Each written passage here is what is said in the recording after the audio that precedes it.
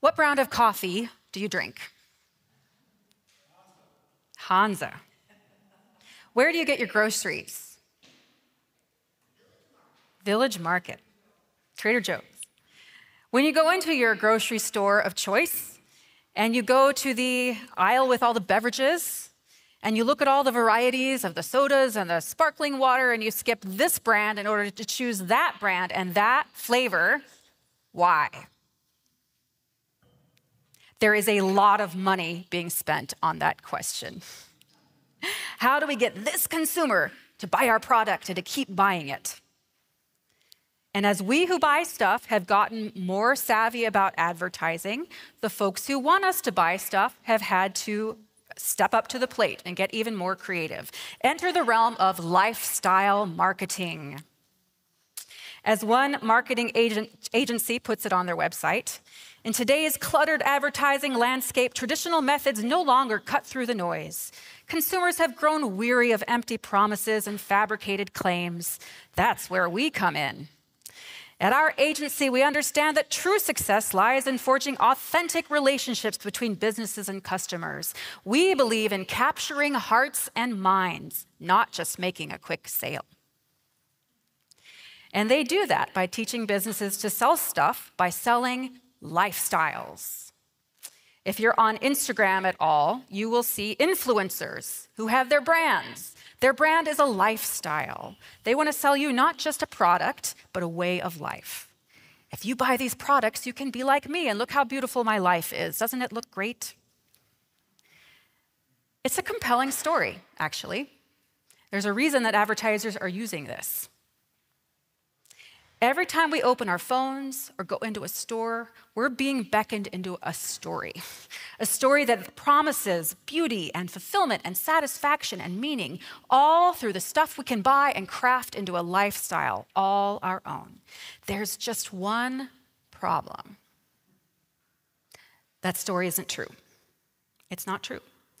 It's compelling.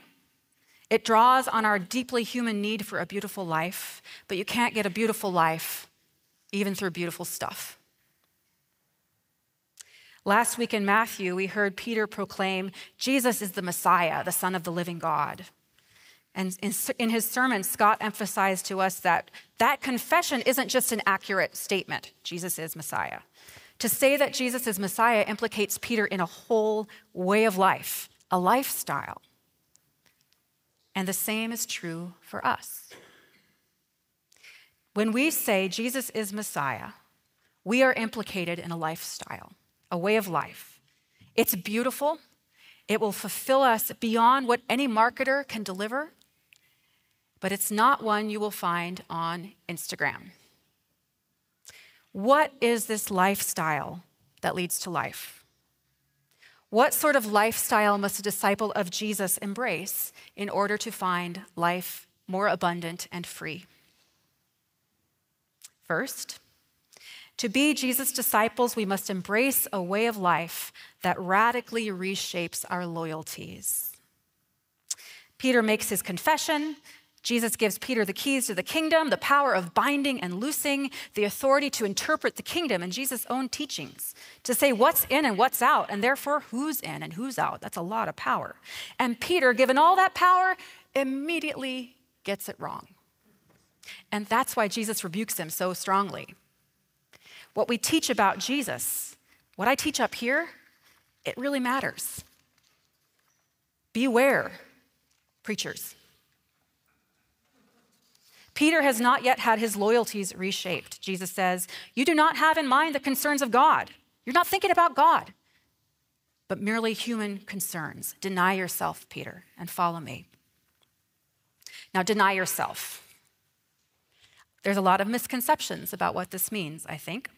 Sometimes Christians have thought it means do not have fun. Do not do anything enjoyable. I think about the character that Alfred Molina plays in the movie Chocolat, which is apparently an old movie by now. He's a mayor of a small and very pious French town who strenuously practices his Lenten fasts. There's a scene where he's just he has like a bread crust and some water, and I can't eat it. He denies himself of every physical pleasure. He's convinced that the new and attractive chocolate maker in town will lead the entire village to turn away from God through chocolate. Christians sometimes have that reputation of being joyless and dour prudes. Now, certainly self-control is one of the fruits of the Spirit. But Jesus also knew how to enjoy himself. He was accused of being a glutton and a drunkard. You don't get that by not enjoying some food and drink sometimes. So that sort of asceticism must not be the primary meaning of deny yourself here. So it's not that. Sometimes Christians hear Jesus' words, deny yourself, to mean erase yourself. Erase your needs, push them down. Erase your feelings, push them down. Erase what you want. Be totally centered around what other people want and need and feel. We sometimes equate self with selfishness. When I was in undergrad, I've mentioned this before, I had a period where I was quite depressed. And my prayer during that time, in my misguided way, was cross out my I. Capital letter I. Cross out my I. Get rid of me. And I think sometimes we think that's what this means. Now, again, Scripture clearly asks us to think of others, right? We see this in Romans 12 that we read today. Honor one another above yourselves. Philippians 2, consider not only your own interests, but also the interests of others. But God made your I too. There has been a lot in the news and books published and all that about folks with narcissistic tendencies. And we often think of folks with those tendencies as folks who love themselves too much, who have too much self, so no room to know and love others. But the research shows us, psychologists tell us that actually narcissism is really a lack of self, an absence of self, something missing, an unawareness of self and equating oneself with the image that you want others to see, only wanting to see that image. So when anything threatens it, it feels like an existential threat. It turns out that an absence of self does not lead us to be more selfless, but more selfish. We are to love others, but we love others most fully not from a place of absence, not from a place of no self, but a place of whole self. God does not want to get rid of your I. He wants to make it whole so that you can be a self that is loved, first by God, then by ourselves too. And it is that that enables us to most fully love others. So when Jesus says deny yourself, he does not mean get rid of the things that make you you. He has something else in mind. One of the commentators I read this week reminded me that when Jesus says these words, folks hearing him did not think of themselves as isolated individuals the way we often do in our culture. They thought in terms of the we. We Jews versus you Romans. We Jews versus you Samaritans. We, the family of Peter from the tribe of, I don't know. Do you know? What tribe was Peter from? Okay. He was from a tribe. The we mattered. I probably should have looked that up before I put it in the sermon. Mental note. So they thought in terms of the we, and they thought in terms of honor and shame. When I do something shameful, it brings shame on the whole family, and vice versa. If my family is shamed, I am shamed. So Peter's been arguing with Jesus because Jesus is talking about doing something that would bring Jesus shame, and thus shame to his disciples. Jesus, don't bring us shame. Jesus rebukes Peter because Peter's loyalty and his values are no longer to be predominantly shaped by his culture or his group or his family or his tribe. Those things don't go away. They still shape Peter, but that's no longer his primary loyalty. Jesus is. When Jesus says, you must deny yourselves and follow me, he's saying, I'm your group now, me and the others who are with me. Your loyalty is to me now. In Matthew 10, the other place in Matthew where Jesus talks about our need to take up the cross and follow him, this connection with loyalty is even more explicit. Matthew 10 says, anyone who loves their father or mother more than me is not worthy of me. Anyone who loves their son or daughter more than me is not worthy of me. Whoever does not take up their cross and follow me is not worthy of me. So in other words, when the call of family and the call of Jesus conflict, the disciple must choose Jesus. Who and what has our ultimate love and our loyalty? What group pulls at us for our love and devotion? Because we might think of ourselves as isolated individuals, but there's also a lot of groups happening in our country, groups with a strong pull on our love, our loyalty, our identity. Are we willing to lay all of that down, all of our loves, all of our loyalties, anything that competes with our love and loyalty to Jesus?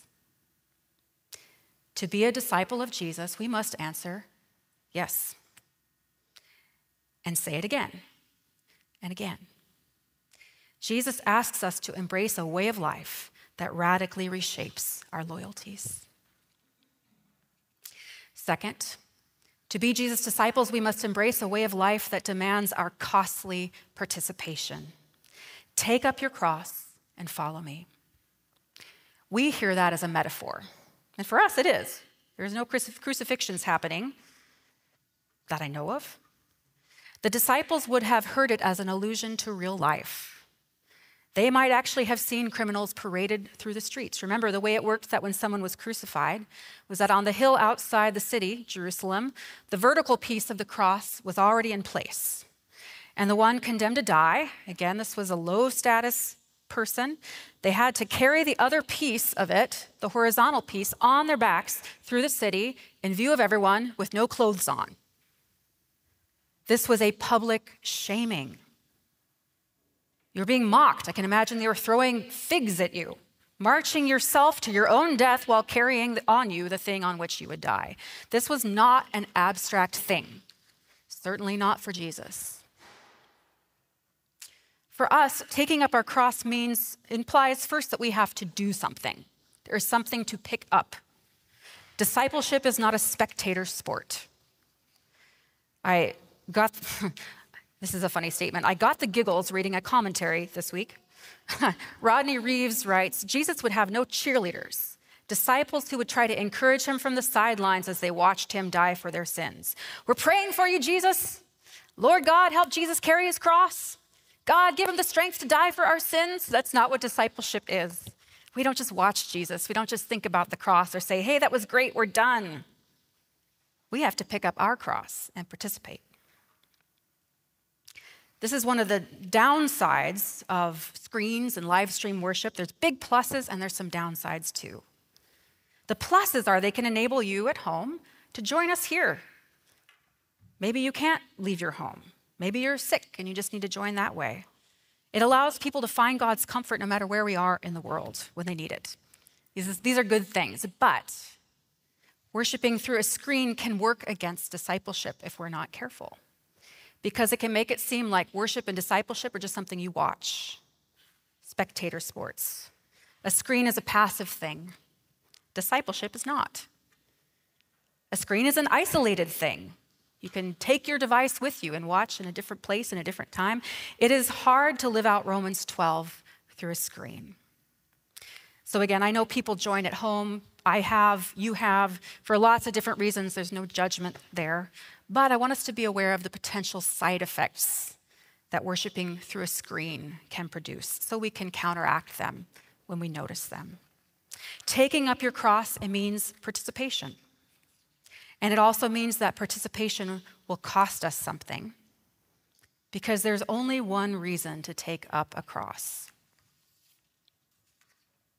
What might it cost us to follow Jesus? It might cost us friends and family members. It might cost us reputation and status, the good opinion of others.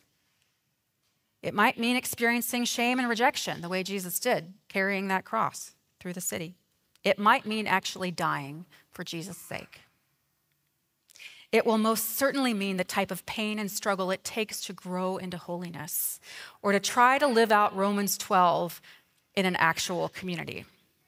Because that's hard work at the best of times. Forgiveness costs something. Refusing revenge costs something. Blessing those persecuting us instead of responding in kind costs something. Jesus is clear. Following him might actually mean more pain for his sake, not less. It's normal for us to avoid pain because that's part of why God made our bodies to experience pain, to give us a warning. Don't touch the stove, it hurts. But as one commentator puts it, the cost of avoiding suffering could be the loss of one's soul if avoidance is achieved by forsaking Jesus. There is no growth without pain. Sometimes when we follow Jesus, it feels like we are walking toward death itself. That is the very time we are walking towards life. A disciple of Jesus must embrace a lifestyle of costly participation. And third, to be Jesus' disciples, we must embrace a way of life that seeks to overcome evil with good.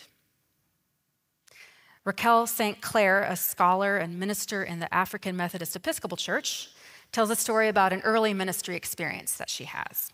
She was a youth minister in an urban context in what she describes as a liberal Presbyterian church pastored by a white liberal feminist woman. Most of the congregation members were black and most of the church leaders were not. Well, one Sunday at a routine meeting after church, the pastor got a question from the pews. An African-American parishioner asked the pastor why some of his favorite hymns were missing from the church's hymn book. In particular, one of his favorites, the Old Rugged Cross. Well, it turns out that the hymnal they used was simply a collection of hymns the pastor had photocopied and arranged into a book for the church. So there were some hymns she didn't know, and so she left them out. There were others that she left out on purpose, including the Old Rugged Cross. When they asked her why, she said she refused to use songs that mentioned blood or the cross because they glorified the suffering of Jesus. Raquel St. Clair asked her, why? Why leave those out? Well, the pastor did not want the people that she was ministering to, particularly the ones among them who were poor or sick or incarcerated or uneducated or addicted. She didn't want them to believe that their suffering was God's will and that they simply had to treat their circumstances, as the saying goes, as their cross to bear. Now, St. Clair recognizes that this pastor had good intentions because there have been too many times in church history where Christians have misused the scriptures to excuse evil, to excuse oppression, or to say to those who suffer that God has ordained their suffering so they shouldn't complain. We see this sometimes in cases of domestic violence, where well-meaning folks say, go back to your husband and submit. Just bear up. Be cheerful and he'll come to know the Lord. God must be trying to teach you something. We see it in the institution of slavery. God ordained this so we could take care of people who can't take care of themselves. Slaves, obey your masters. In other words, we interpret that to mean it is God's will that you be enslaved. That's why I love that our lectionary gives us Exodus 3 today, too. The Lord said, I have indeed seen the misery of my people in Egypt. I have heard them crying out. I am concerned about their suffering. I have come down to rescue them and to bring them up out of that land. God does not ordain evil. He does not ordain oppression or violence or the suffering that can be so dehumanizing. Jesus came to set the captives free in every way. So in taking up our cross, in following Jesus, in denying ourselves, Jesus asks us for this not so that we can submit to evil more cheerfully, more gracefully, but so that through us, Jesus might continue his ministry of overcoming evil with good. The cross is good. Good Friday is good, not because suffering in the abstract is redemptive, but because through the cross, death was defeated. Evil was defeated.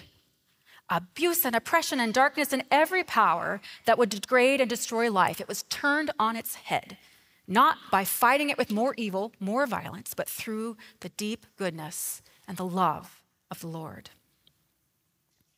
A cross-shaped life does not enable or tolerate evil. Heaven forbid. It seeks to overcome evil with good. Because here's the thing. God will not put up with evil forever. Sometimes he removes an evildoer from power, as he did with Pharaoh. Sometimes he turns a persecutor from an enemy into a friend, as he does with Paul. Sometimes folks get to evil their way through life only to end up before Jesus on Judgment Day. And that's why blessing our enemies sometimes means not letting them continue to do evil things. They will face Jesus, as will we. Jesus' disciples are those who live a lifestyle that seeks to overcome evil with good. This lifestyle, reshaped loyalties, costly participation, overcoming evil with good, it might feel as out of reach as the lifestyles we see on Instagram. But don't worry, because the lifestyle of a disciple is not a carefully curated social media feed. It is one big mess.